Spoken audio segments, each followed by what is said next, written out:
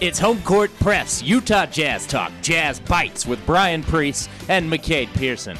It's been a roller coaster of emotions for the Jazz today. The day begins with news that Dwayne Wade bought an ownership stake in the franchise, showing what a great direction Ryan Smith has taken the team. Then, in an early afternoon game, Donovan Mitchell sprains his ankle, leaving the Jazz short-handed for much of the second half. But the day finishes with a Jazz win over the Pacers and now 2 games in Los Angeles against the Lakers. Stay tuned as all that and more is coming up next on Home Court Press, Utah Jazz Talk, Jazz Bites.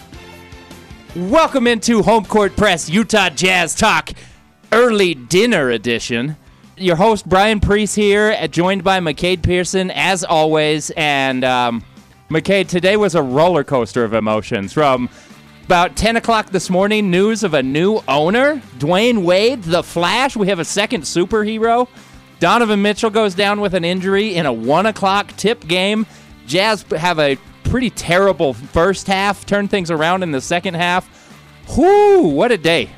It's 3:45. The game ended about 15 minutes ago, and yeah, it's already been a very eventful day before 4 o'clock. But let's dive into it. Do we just want to go chronological, I guess? Is that the easiest way to go through today? Sure. Let's start with the Dwayne Wade news. What's your instant reaction to longtime Miami Heat legend turning into Utah Jazz legend Dwayne Wade? And not even overnight, in a matter of like an hour. My instant reaction was I saw it on the ticker. I had ESPN on while I was playing some 2K waiting for the game to start, and it said Dwayne Wade buys stake in the Jazz. And I was like, that's got to be a mistake, or is there another Dwayne Wade?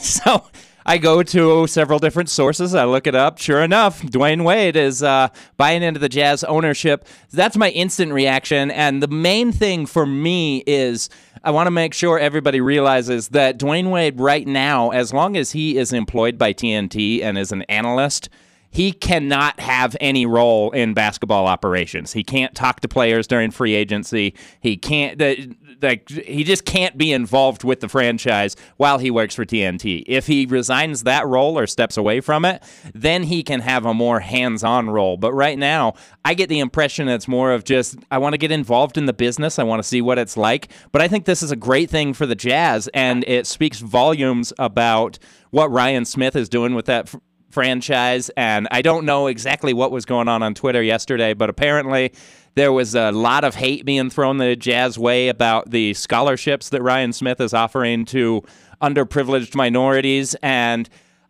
I don't know, man. I just think this shows what a good person and what an incredible direction Ryan Smith is taking this franchise in. Yeah, I'm kind of right there with you. I think it's cool. I think it's unique. I don't think it really matters in the short term. It might matter in the intermediate term. But yeah, your kind of optimal goal is Dwayne Wade's not going to go get you LeBron James or someone like that. We've seen Michael Jordan do that, and it hasn't worked well. But maybe Dwayne Wade gets you a couple minimum guys who you might not have gotten. Or I think the biggest on-court thing is I think this makes Donovan Mitchell a little bit more likely to sign a third contract in Utah. But again, that's half a decade away. So yeah, that's way down the road. I don't think it really impacts anything short-term, other than it's just a cool face to see around the arena. And you know what? This might just be Dwayne Wade trying to match LeBron James with 4 championships this season. That might be all it is. So, well, it makes sense because the Jazz are going to win a title this season. And, I mean, you bring up LeBron James, and he might be right that people didn't play as the Jazz playing video games and stuff, but we got an actual future NBA Hall of Famer buying into the ownership group. So I'd say that's a little bit better than picking the Jazz on NBA Jam. Yep, they're buying in the real thing. So that should be fun. We'll keep an eye on that over the next decade or so. But I'm not expecting anything immediate to come out of it, either good or bad. And now we're going to have some star power in the stands. Gabrielle Union might come out for a few games. That'll be fun. Ryan Smith knows people. And for all you aspiring businessmen out there, learn to play golf, because that's where you meet Mike Conley and Dwayne Wade and whatnot. So my dad always said his biggest hindrance in his business career has been he sucks at golf. So learn how to play golf and you'll get some better opportunities, I guess. Hey, I don't think you even have to be good at golf. You just have to know how to hit it the right direction most of the time and then be able to chat and have a few drinks on the course. That's kind of my opinion on it.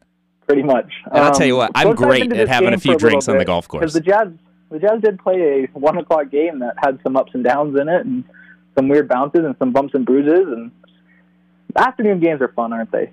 This kind of threw my body clock off watching a game at 1 o'clock. I can only imagine what it was like for the players. But let's Let's start with Donovan Mitchell. We have to talk about this. This is going to be something, obviously, will be the topic of conversation for all Jazz fans. It's going to be big news across the NBA. Donovan goes down early in the second half, was it? Yeah, I think about 8 minutes to go in the second half. So it looked to be a sprained right ankle. That's what the Jazz are reporting. As I left the house to come in and record today, I saw a report that X-rays are negative on that ankle and that an MRI is scheduled for later tonight. The one good thing is when, ankle sprains can come in a lot of different varieties. Sometimes you're almost better off breaking an ankle than you are spraining it. But in this case, it's not a similar injury to what LeBron had in that high ankle sprain. So the high ankle sprain is when the foot actually turns inward. And this one, you could see it clearly turn outward. So typically with that type of an ankle sprain, and I'm just wildly speculating right now, but based on the ankle sprains that I've suffered in my life, the recovery period is shorter for the type of sprain Donovan looked to have suffered today versus what it could have been if it was a high ankle sprain or, God forbid, if it had been a knee or something like that. Oh, because, the camera was weird. They didn't show it, and so you just kind of saw him down until you saw the replays. It was really scary there for a minute. But, yeah, the process with these I follow a couple sports doctors on Twitter who you can send them videos, and they'll break stuff down. Obvious ankle sprain. You do the X-ray before the swelling comes to make sure there's no breaks in it. The Jazz did that. We're good there. And then, they'll do an MRI tonight to see how bad it is, see how long he'll be out, and they'll go from there. The sports doctors I follow on Twitter said with the low ankle sprain in the video that they are projecting him to be out somewhere between 2 days and 6 weeks. So that doesn't answer a lot of questions. But I think we'll get a good timetable, probably by tonight, if not tomorrow morning. The Jazz are supposed to take off here in about 40 minutes when we're recording this at 4:30. So Donovan Mitchell will not be on that flight, and I don't think there's any reason to fly him to L.A. or to Houston. None at all. So I think he'll be for sure out the next 3 games, and then we'll evaluate on a game-by-game, day-by-day, week-by-week basis at that point. But as of right now, knock on wood, it looks like there's about 0% chance he'll be missing the playoffs for this, and that's what's important. And the really nice thing about what the Jazz have put together at Vivint is they have an X-ray machine in-house. They have an MRI machine.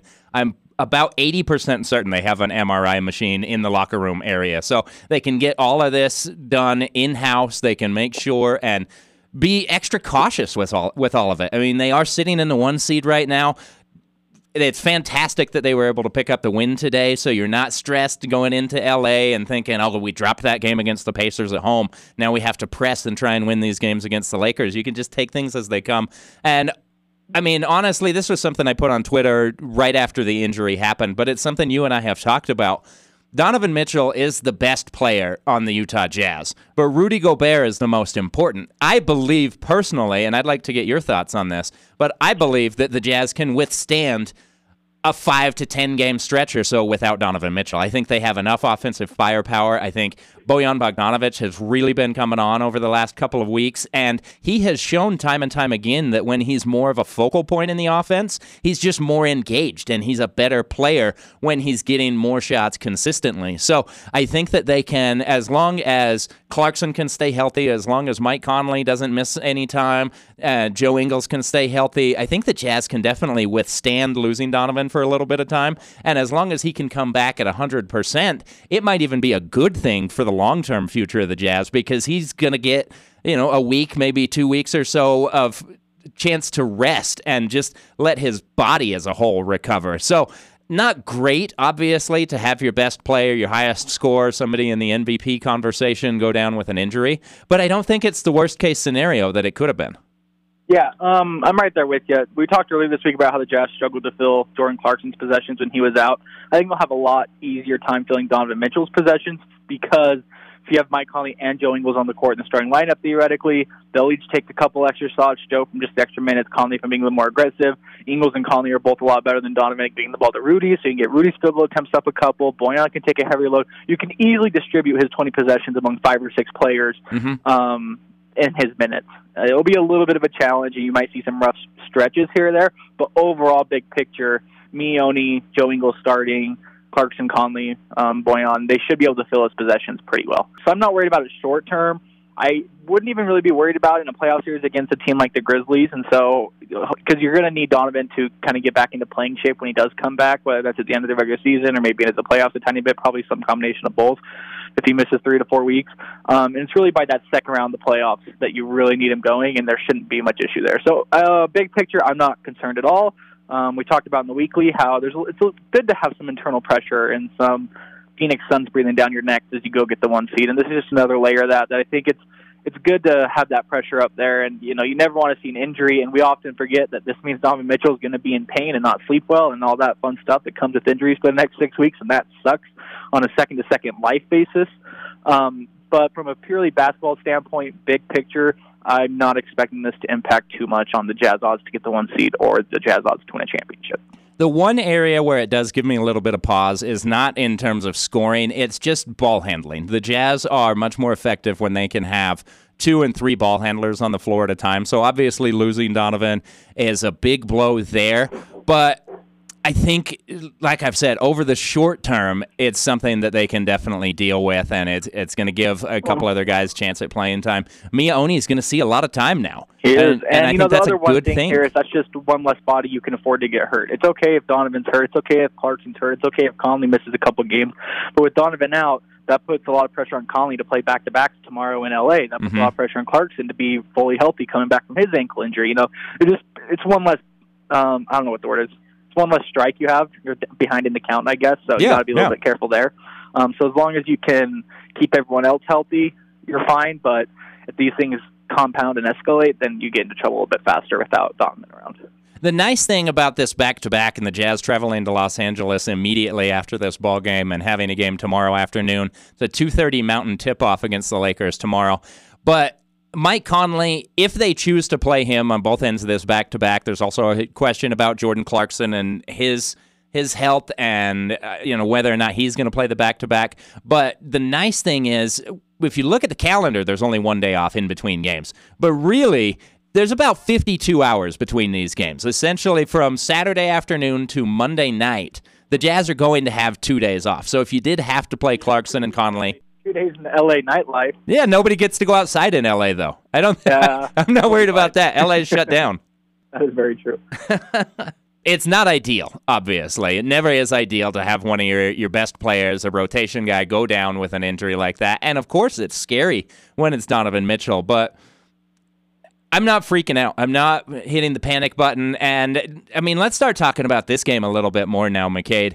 Part of the reason why I'm not hitting the panic button is because of how well the Jazz played in the second half, about 20 minutes without Donovan Mitchell, and just the way they flipped the switch. And that might sound like kind of a condescending term. I don't think it's like, oh, we just decided to play now. It was just they made some adjustments at halftime. They gave up 69 points in the first half. They looked disjointed, and it was a struggle on both ends of the floor.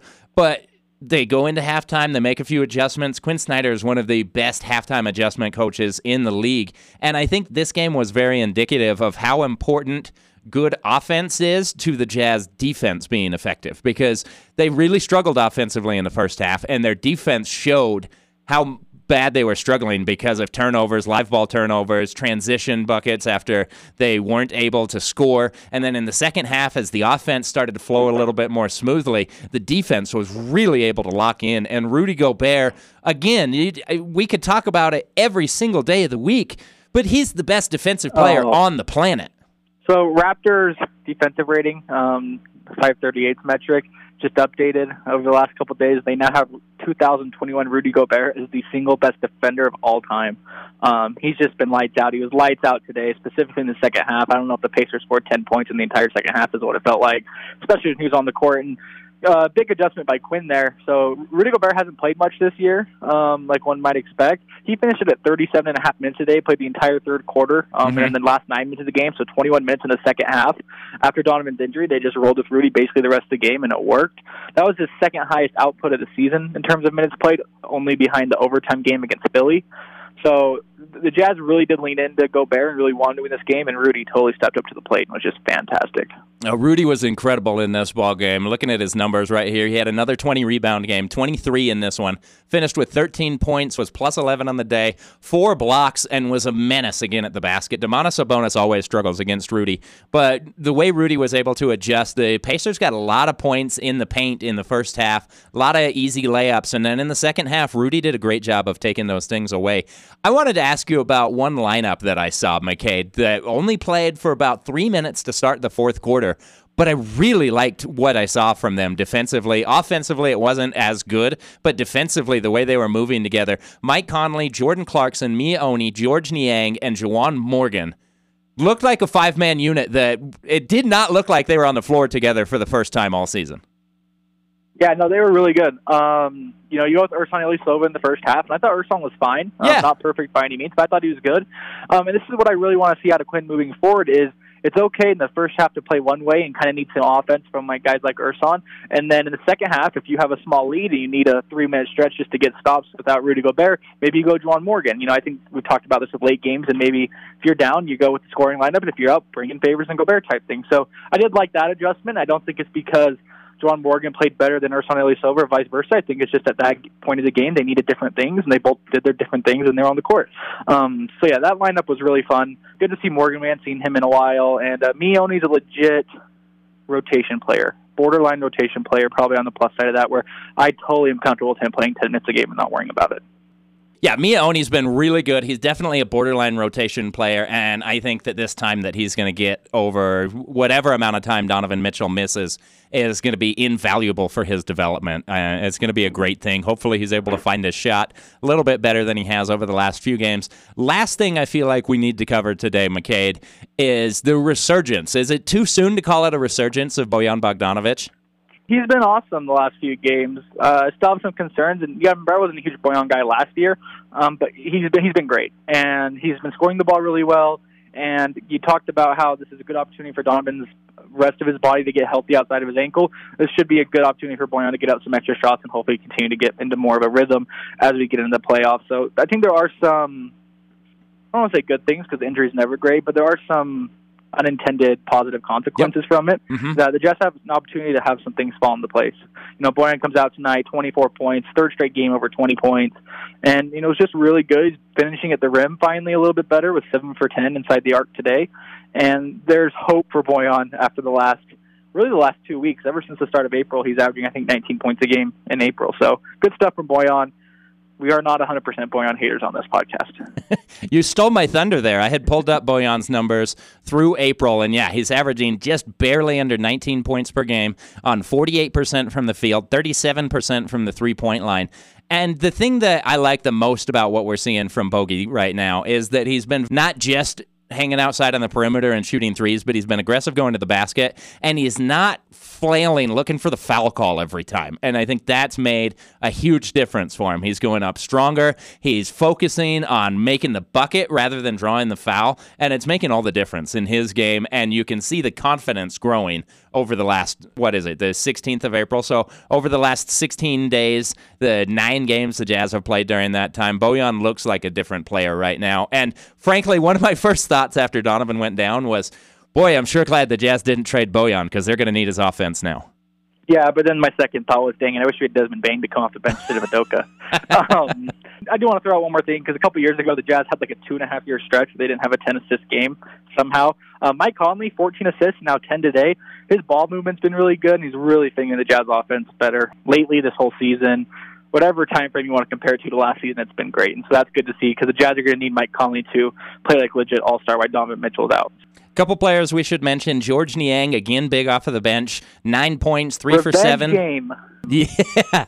I think Bowler mentioned that before the game, how George felt like he never got really a full shot with Indiana out of Iowa State, and now 3, 4, 5 years later, he's really showing that he's developed into a great bench player, and he is definitely earning himself some money next year as he heads into free agency. The other guy we should mention is Joe Ingles. Joe took one shot in the first half, and then after Donovan went out with that ankle injury, Joe came in and just did what Joe Ingles does, and he hit 3 threes in the second half. He had a couple layups. He was setting up Rudy for attempts at the basket. He got 6 rebounds.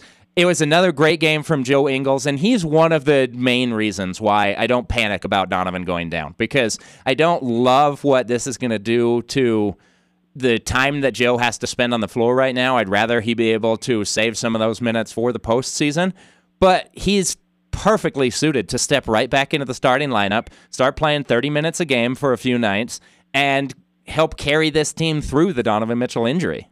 Yep, he's awesome. That 72 shooting percentage number, which would be like by far the craziest high of all time outside of non-centers, is very much in play. He was at 68-75 today, so he's still right there, just making every shot he takes is what it feels like. So Joe Ingles is going to be Joe Ingles, and I have no fears at all playing him 48 minutes a game because he's just that good. So whatever he ends up at, the Jazz are in good hands there. And we talked about it early in the podcast, and I'll just reiterate, the Jazz are fine without Donovan, at least in the short term.